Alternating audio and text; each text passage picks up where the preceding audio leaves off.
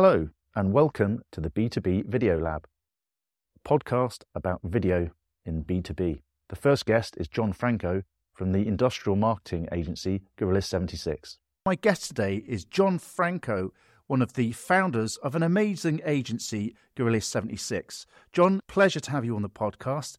I'm very excited to talk to you today. It's great to be here, Matt. It's my honor.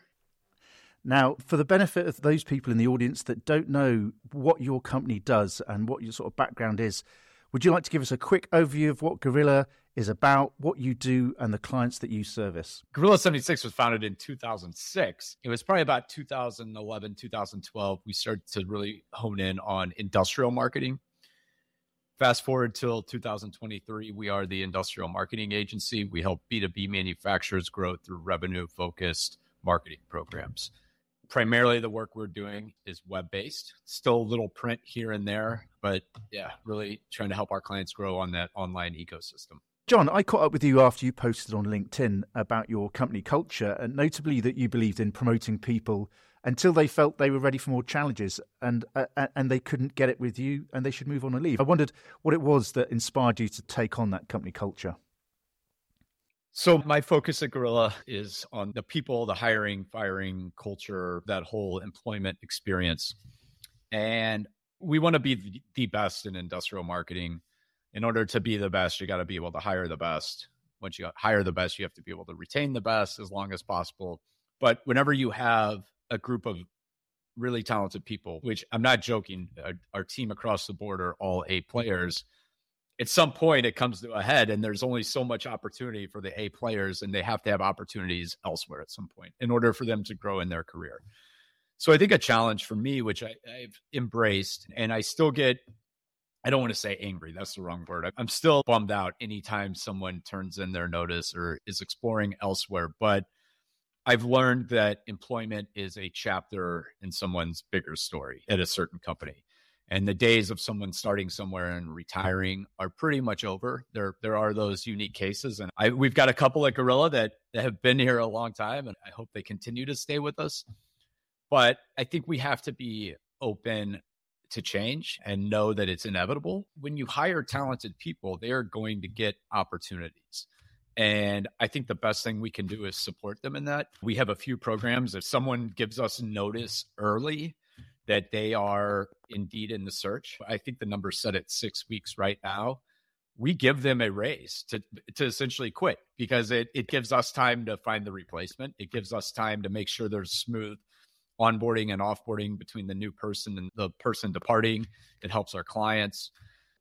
And so if we can help employees grow and if we can help them in their journey, it's only going to be a better experience for everyone. And a lot of times we have 3 boomerang employees right now, people that have left and then have come back and now are working for us again. So it's like, why burn that bridge?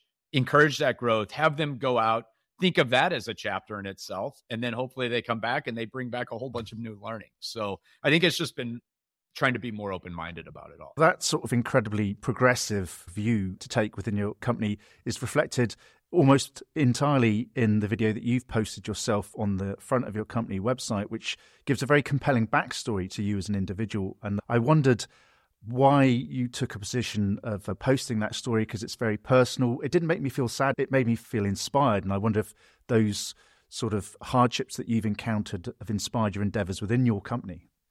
Yeah. So I believe what you're referring to is my video about me working at Gorilla, but a big part of my story is getting diagnosed with multiple sclerosis January 15, 2016. It was a diagnosis I really struggled with at first. A friend of mine recommended reading a Viktor Frankl book, Man's Search for Meaning, which if you haven't read it, the book changed my life. But basically it was this idea of taking a negative and how it can help shape our story and how we can find meaning in it and how we can use it to move the human experience forward. And so I think just by being vocal about it, and it's not the only thing I talk about. It's not my life. It's not who I am. It's a part of who I am. And it'll be a part of who I am until we find a cure or my days on this planet are over.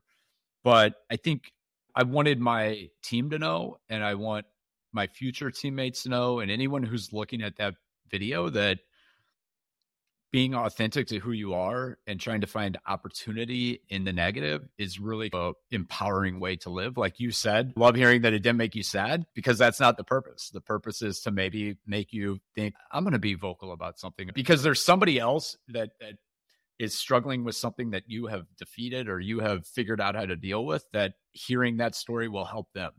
And that was a big part of my healing process, or my ongoing healing process, was hearing from others that had MS, that have had it for 20 or 30 years, but are still running marathons, or maybe they are in a wheelchair, but they found a beautiful way to look at that chapter of their life, so to speak, and have used it to better the world for others. It demonstrates right from the get-go, you've got authenticity embedded into your company because you've taken a very personal story and it sort of emboldened you to become the sort of inspiration that you have to your fellow workers, which is really great. I wondered, why did you take the choice to make that video so prominent for your company? Did you feel like it sort of encouraged people to consider you as an individual, as part of the company? What motivated that? I think part of it is, and we're building out bio videos for all of our employees because, again, we work in a pretty remote setting at this point. We still have an office lease, but we're letting it go. And we've embraced this virtual work from anywhere. I'm in my apartment right now. It gives people a chance to meet us when we're not, both internally, like when we hire a new person, they can go and they can quickly learn more about their teammates. Of course, there's a million other interactions, and it's not like they don't get to still talk to people, but we're not in an office anymore. It helps paint a picture for our clients of who we are as people, potential clients, potential hires, etc. But I was one of the first videos we did, myself and my business partner, if I remember correctly. And it's become such a part of my leadership story, I think, that it's just unavoidable. And it's something I just feel is important to share. Additionally, I think it goes back to what we were talking about earlier, where I think it starts to create the environment that being vulnerable is okay. Again, everyone has their struggles, and there's nothing wrong with being private about things either. I think it's just the way that I choose to handle it is be a little more public about it, and hopefully just create a space where other people feel more comfortable. Maybe what you said, I think it makes us authentic. I think it makes us relatable. At the end of the day, that's what we want to be, because I think that's who we are. So your agency became very specialized, working in the industrial and manufacturing niche. What was it about that sector that drew you in? Why was it something that you concentrated on? There's a few reasons. I'd be lying if I said when we started our business, that's what we were going after. Like any business, when we first started, we were trying to survive. And based off some contacts I had and some contacts my business partner had, we started to just get work in the industrial space. That work led to more work, referrals, et cetera. And we just started seeing our business grow in that direction. As we explored it more, what we learned were these are great clients to work with. There's a ton of opportunity. They're often getting ignored. It's not the sexy work, so to speak, that I think a lot of people, when they think of advertising, they think of the ads they see when they turn on a soccer match or on the Super Bowl. But there's a whole other level of business or a whole other type of business that needs marketing. And we discovered it was vastly underserved. So it's been a great space for us to be in. Our employees enjoy it. Every day we learn something totally new about a product that many of us probably touch or use in our day-to-day life, but didn't even know it existed really. And it's cool to kind of discover those things and learn more about learn more about the things that make the world go round. You've got some really great video resources associated with your brands, and you've exposed some of your own vulnerability. I wondered whether you had a method to encourage your customers to share their personal experience with you. I'm talking particularly about Davron Tech, one of your customers, who granted you a testimonial video which you use on your website, and they talk very openly about how you changed the way that they were operating and how through your work you've brought additional business to them by doing what you did. So I wondered, how did you get them to expose that underperformance and then tell their story about what you did? What did you nudge them through? A big part of our philosophy is working with good companies and good clients. We have fired our fair share of clients because they don't want to necessarily work the way that we believe is the best way to work according to our philosophies. But Davron is in that top 1%. They're just great people, great client. But to answer your question, the best way that we have learned to tell stories is to hire people that are professionals at telling stories. Whenever I hire writers, I'm always looking for people with a journalism background. Those long form journalists that have written in newspapers, that have written like investigation or those types of pieces, what they're masters at is asking the question and then asking the question again and then asking it from another angle. And then knowing how to use silence in an interview, because no one likes silence. And when you're silent, the people will keep talking. So they're just masters at the interview. And I think that's what allows us to get the content that is a little more unique. I think it allows us to get a lot deeper. And I have to give all credit to our writing team. I really loved that video, and particularly some of the imagery in it. It talked to something inside me. In your business, you've adopted techniques which are very forward-looking. And Aaron, in the Davern Tech video that I've just referred to, he talks about how you encouraged their organization to adopt demand generation techniques.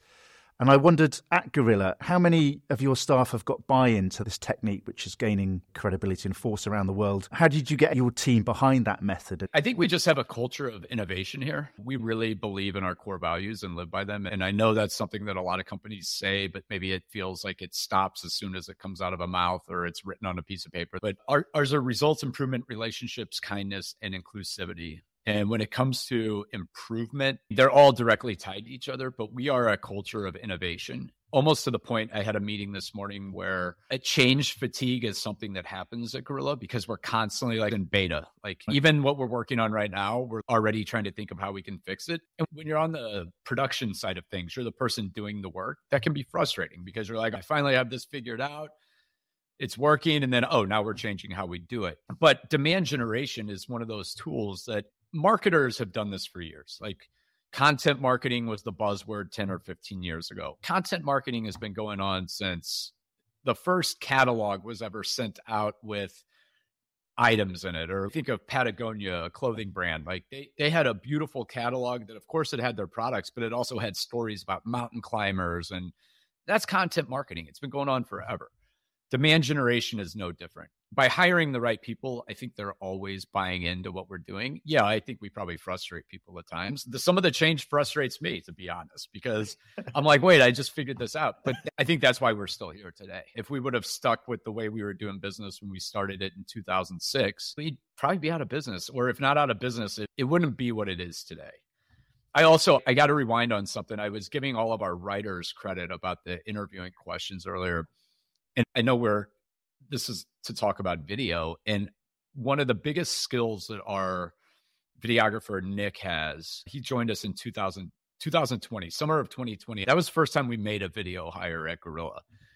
But he's a master at interviewing as well, which is interesting coming from the guy with the camera. Like, I think a lot of times you think of the person with the camera as more of just the person there executing, capturing things. But he's an expert at making the subjects feel comfortable and making them feel like they can be open and they can talk. And, hey, it's okay. We can go back and edit things. Like, just be here and be yourself. I think that's a huge part of that as well.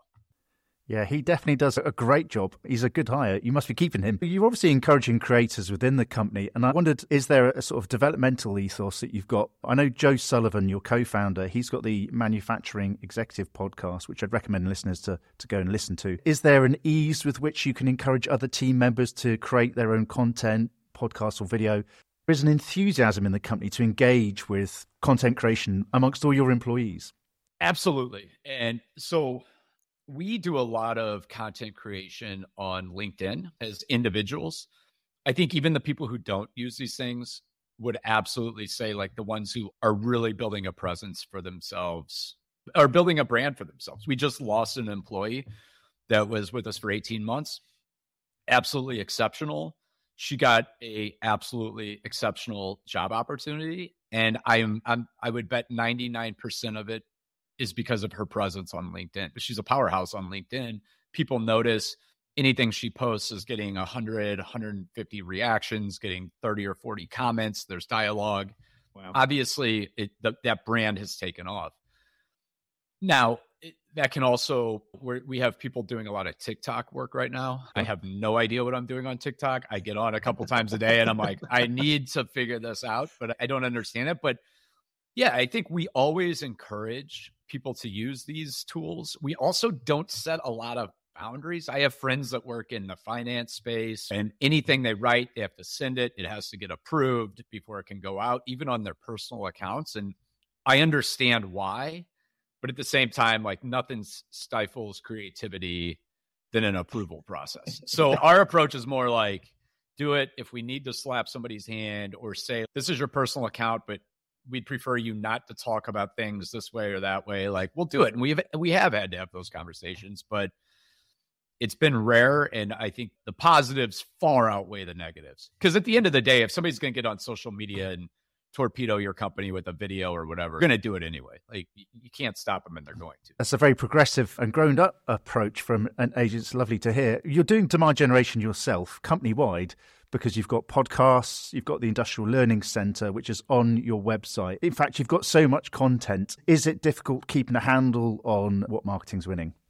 So we use the same tools that, and again, I can talk to this from like probably about 100,000 foot view, just because I'm not in the weeds, but we treat ourselves like a client. Like, we are Gorilla 76 has an ongoing kind of cadence, content plan, all the things that a regular client has. We recently did the math, and if we were paying for our own services, I want to say it was like a $250,000 or $300,000 a year plan.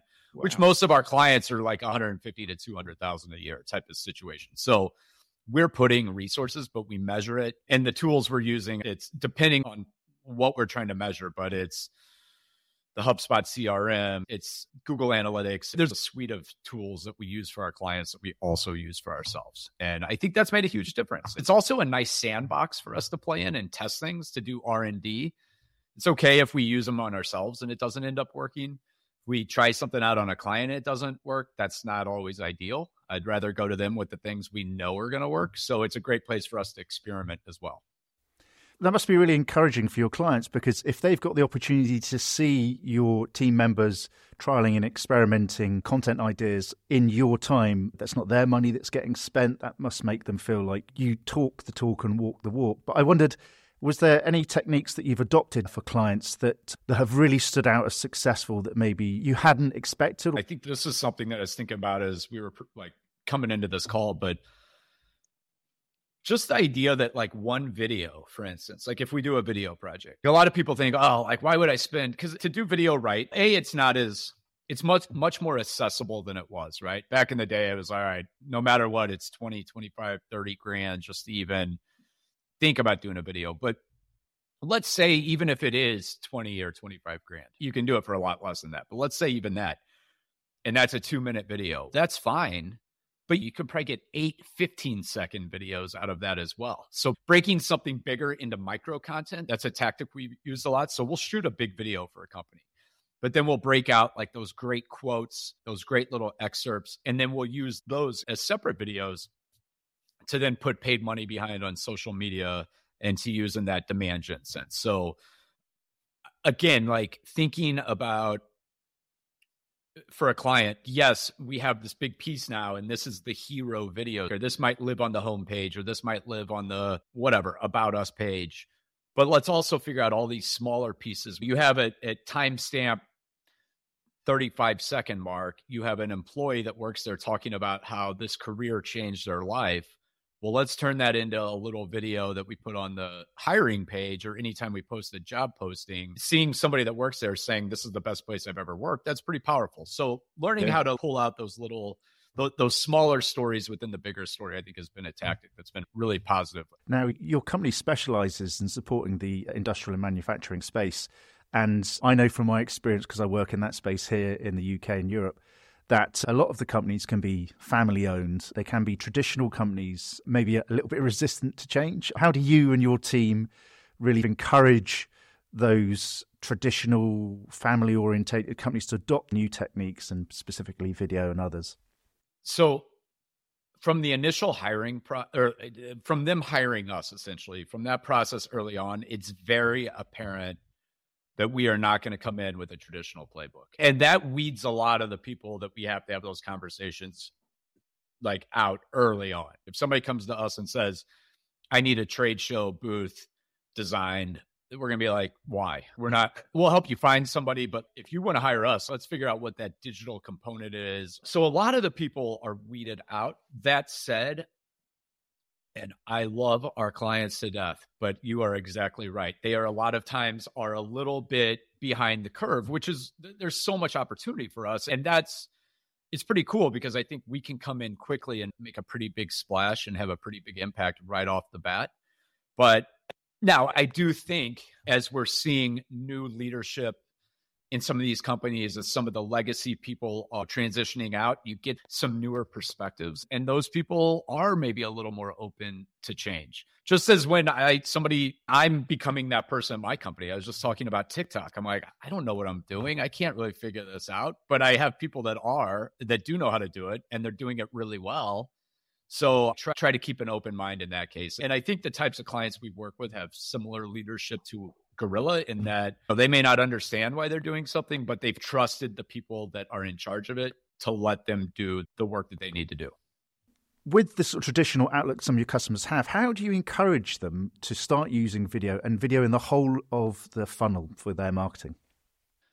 I think anytime we're trying to encourage our customers with anything, it's reminding them in a nice way, in a polite way, that we are the experts. Just like when I go to my multiple sclerosis specialist doctor, I'll go in with, hey, I read about this. And he's very good at being like, I hear you, but I also study this and I'm like very intelligent and understand these things. I'm the expert here. This is what I think we should do. So I think that's part of it.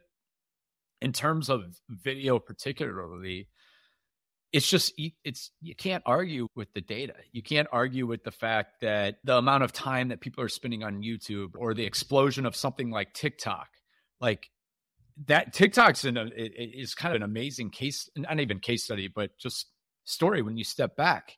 It's vertical format. It's often like the more unpolished to a certain extent, almost the more credible it is, the more authentic it is. And it's a platform that's exploding. So I think it's just look around. I think people want quick. They want things they can listen to or have on in the background while they're doing something else. The days of just sitting down and reading, I think they've changed. And I think anytime you can illustrate that with video or with something that's maybe just a little more engaging, it's always positive. And I also think it creates an authenticity, like the Davron video, which we've talked about. We could tell you all those things, but seeing and listening to one of our customers telling you that's pretty powerful. The alternative to that is a written testimonial. I don't know. Did they actually say it? Did we fudge it? With video, it's coming straight out of their mouth. You see it. Yeah. So I think it's such a powerful tool that once our clients get past the fact that it takes some time on their end, if they're going to sit down and go through the process, and it's not the cheapest format, but once they get past that, it's such a valuable tool. Your company brand is about disrupting, and so you're adopting new methods, and you've spoken about how you've got employees that are engaging with TikTok. How do you balance the need to innovate for your clients, particularly in video marketing, but then the risk of failure on newer platforms? I think it goes back to just that idea of we use ourselves a lot of times as our own like sandbox, our own research and development. And if it works for us, it doesn't mean that it's always going to work for the clients, but just like our clients are in the business to business space, so are we. Granted, we're not in the industrial space, but a lot of the commonalities are the same between business to business. It's a lot of times a long sales cycle. It's something where people want to, it's a high cost item, so they want to do lots of research. I think anytime something works well for us, there's a decent chance it's going to work for our clients. And a lot of our clients hire us because we are willing to try to push the envelope a little or try something new. We have one client that literally has told me, your job is to keep me on the other edge of innovation. Like, so if we need to try something crazy, and we have tried crazy things and they haven't worked. I don't know if you remember a long time ago, there was like an online community called Second Life where it was almost like The Sims, but it was you could create anything. You could create your own characters and businesses. It was really weird looking back.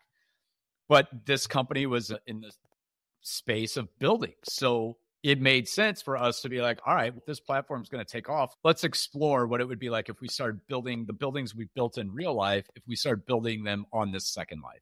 Long story short, it was a short-lived experiment. It didn't go far. The weirdos came over to Second Life. It got real weird in there. And we're like, all right, this probably isn't where we want to be. But I think those are the types of things where it's like, let's explore what else is out there. I wonder, some people recently is coming back to YouTube. It's becoming popular again with companies. There's the fact that YouTube is one of the largest search engines. People go there to look for solutions. Is there a way that you sometimes reflect back and look at strategies that have been used and recycle them? Is there anything that comes to mind that you go back and go, do you know what, there's still mileage in this and we could be still doing this? Yeah, absolutely. Both from an overall tactical level that happens, things we've done in the past, maybe we'll put on pause, but then we'll come back and look at them. Also, like literal content pieces we've written or videos we've done where it did really well. Maybe some of the principles have changed. Let's write an updated post. Let's write, hey, and we call that in marketing, we call that evergreen content because it's content that just year after year, it's still relevant. I don't think there's anything wrong with recycling things you've already done, adding that modern spin to it, say, hey, this is the updated 2023 version on this. I think that's actually being really responsible, and I would encourage people to do it. I'm really encouraged by some of the innovations that companies in your space are making, but I wondered if you had an opinion on some of these new concepts like AirMeet and Crowdcast, where in real life events are becoming more online. Have you had making in real life events online successful for you, maybe using the example of AirMeet or Crowdcast?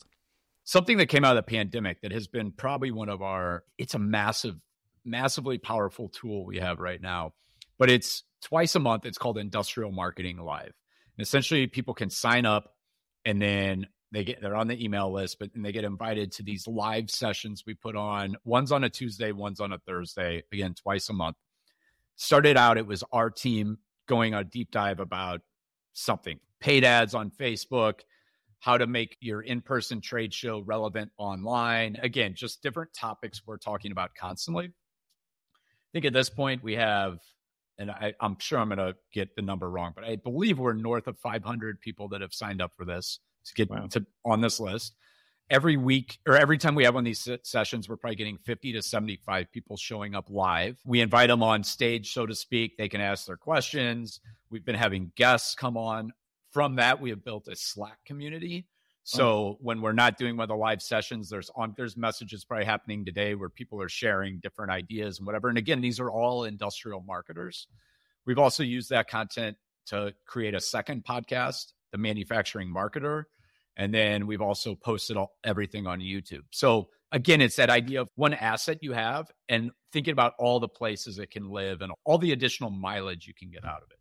You're obviously really embedded with the idea of using video for yourself and for your clients. So I just wondered if you could take a wildcard question here. You do a lot of charity work. That's part of who you are as Jon Franko. It's part of you within your organization. And I wonder, how often do the skills that you've brought from your business, do they cross over, and do you use them to the benefit of the charities and organizations that you help? A ton. I really do not like to brag. I did when I was younger. I was a little cocky, actually, but I still have that, but I try not to brag. But I do think somewhere that I've done really well with my fundraising for the MS Society. And for myself, I have a content strategy. We've done some video work. I do an email campaign. Again, these are all things I've learned, and none of it's promotional. It's all authentic. It's me just updating people like, hey, this month I've run this many miles. I'm actually training for the London Marathon in April, so I'll be coming over your direction. But again, just telling that story, sharing the injury updates, sharing the mileage, whatever it is. And since I've been diagnosed in 2016, I've probably been part of close to over 300,000 that I've raised. Wow. We did a run last year where another guy and we ran 100 miles. We raised 130,000 last year just on one run. But again, it's come from us just telling our story. And again, using our tools that we all have, the social media, video, etc., to just get that story out there. As a video professional, I look at it and I think I can see the work that goes in. You obviously connect to your audience. It's great that you're using your skills from your agency and the charities and organizations you support. And that's an amazing amount of money to have raised. That's really prolific. Now, so I'm going to do the boasting for you. Gorilla 76 is an agency that specializes, as you've said, in an unsexy space for some. There's something I empathize with you. I've been stood in many quarries, construction sites, demolition yards with the rain popping down the back of my collar thinking, this is why I'm earning the money. But Gorilla 76, your agency, what does the future hold for your agency? How are you excited for the future? What's the future for Jon Franko? What excites me is knowing that our future, based off who we are as a company, the people we've employed, I know that tomorrow we're going to be better than we are today. And the day after that, we're going to be stronger. We have consistently gotten better and stronger, and that's all measured with actual data. That's not me just saying it. We've made more money. Employees are staying longer than they've ever been. Net promoter scores were the highest it's ever been. Things are getting better. Do we take steps back? Of course. I think generally it's 2 or 3 steps forward, 1 step back. That gets me excited. I take a ton of pride in the fact that I'm helping people in their lives, and we have created a source of good income for people, and that we're giving a place where people can learn and grow. Like, that excites me. Marketing still excites me, but there's bigger things than marketing. And in my mind, that's like another human's life. And I think we've got a really strong focus on that as a company. And that gets me really excited. Now, if anybody out there is looking for an example of how a company embeds video in everything that they do and everything they do for their clients, then I would recommend that you go and look at Gorilla 76. Their website is fantastic. They've got some amazing assets for you to follow. Jon, where is the best place for people to find out about you, and where can they learn more about your organization, especially the clients you're looking for in America? Where could your American clients come looking for you? Absolutely. Gorilla76.com. So gorilla like the animal, Gorilla 76.com. Can connect with me on LinkedIn, Jon, Jon Franko, Franko. And yeah, we try to use video. And honestly, for as much as we've talked about video, I have all video credit at Gorilla goes to Nick Taccone, who is our videographer. The guy is incredibly talented. And ever since bringing him on staff, he's just taken it to another level. So I'm going to put links to your agency in the show notes. And for anybody that wants to follow up, I'd thoroughly recommend you go and visit Jon's website. Jon, it's been an absolute pleasure having you on the podcast and learning a bit about how you run Gorilla 76. And I look forward to seeing you when you come across to London. You got it. I appreciate it. Thanks very much for listening to B2B Video Lab. Sign up and subscribe for more podcasts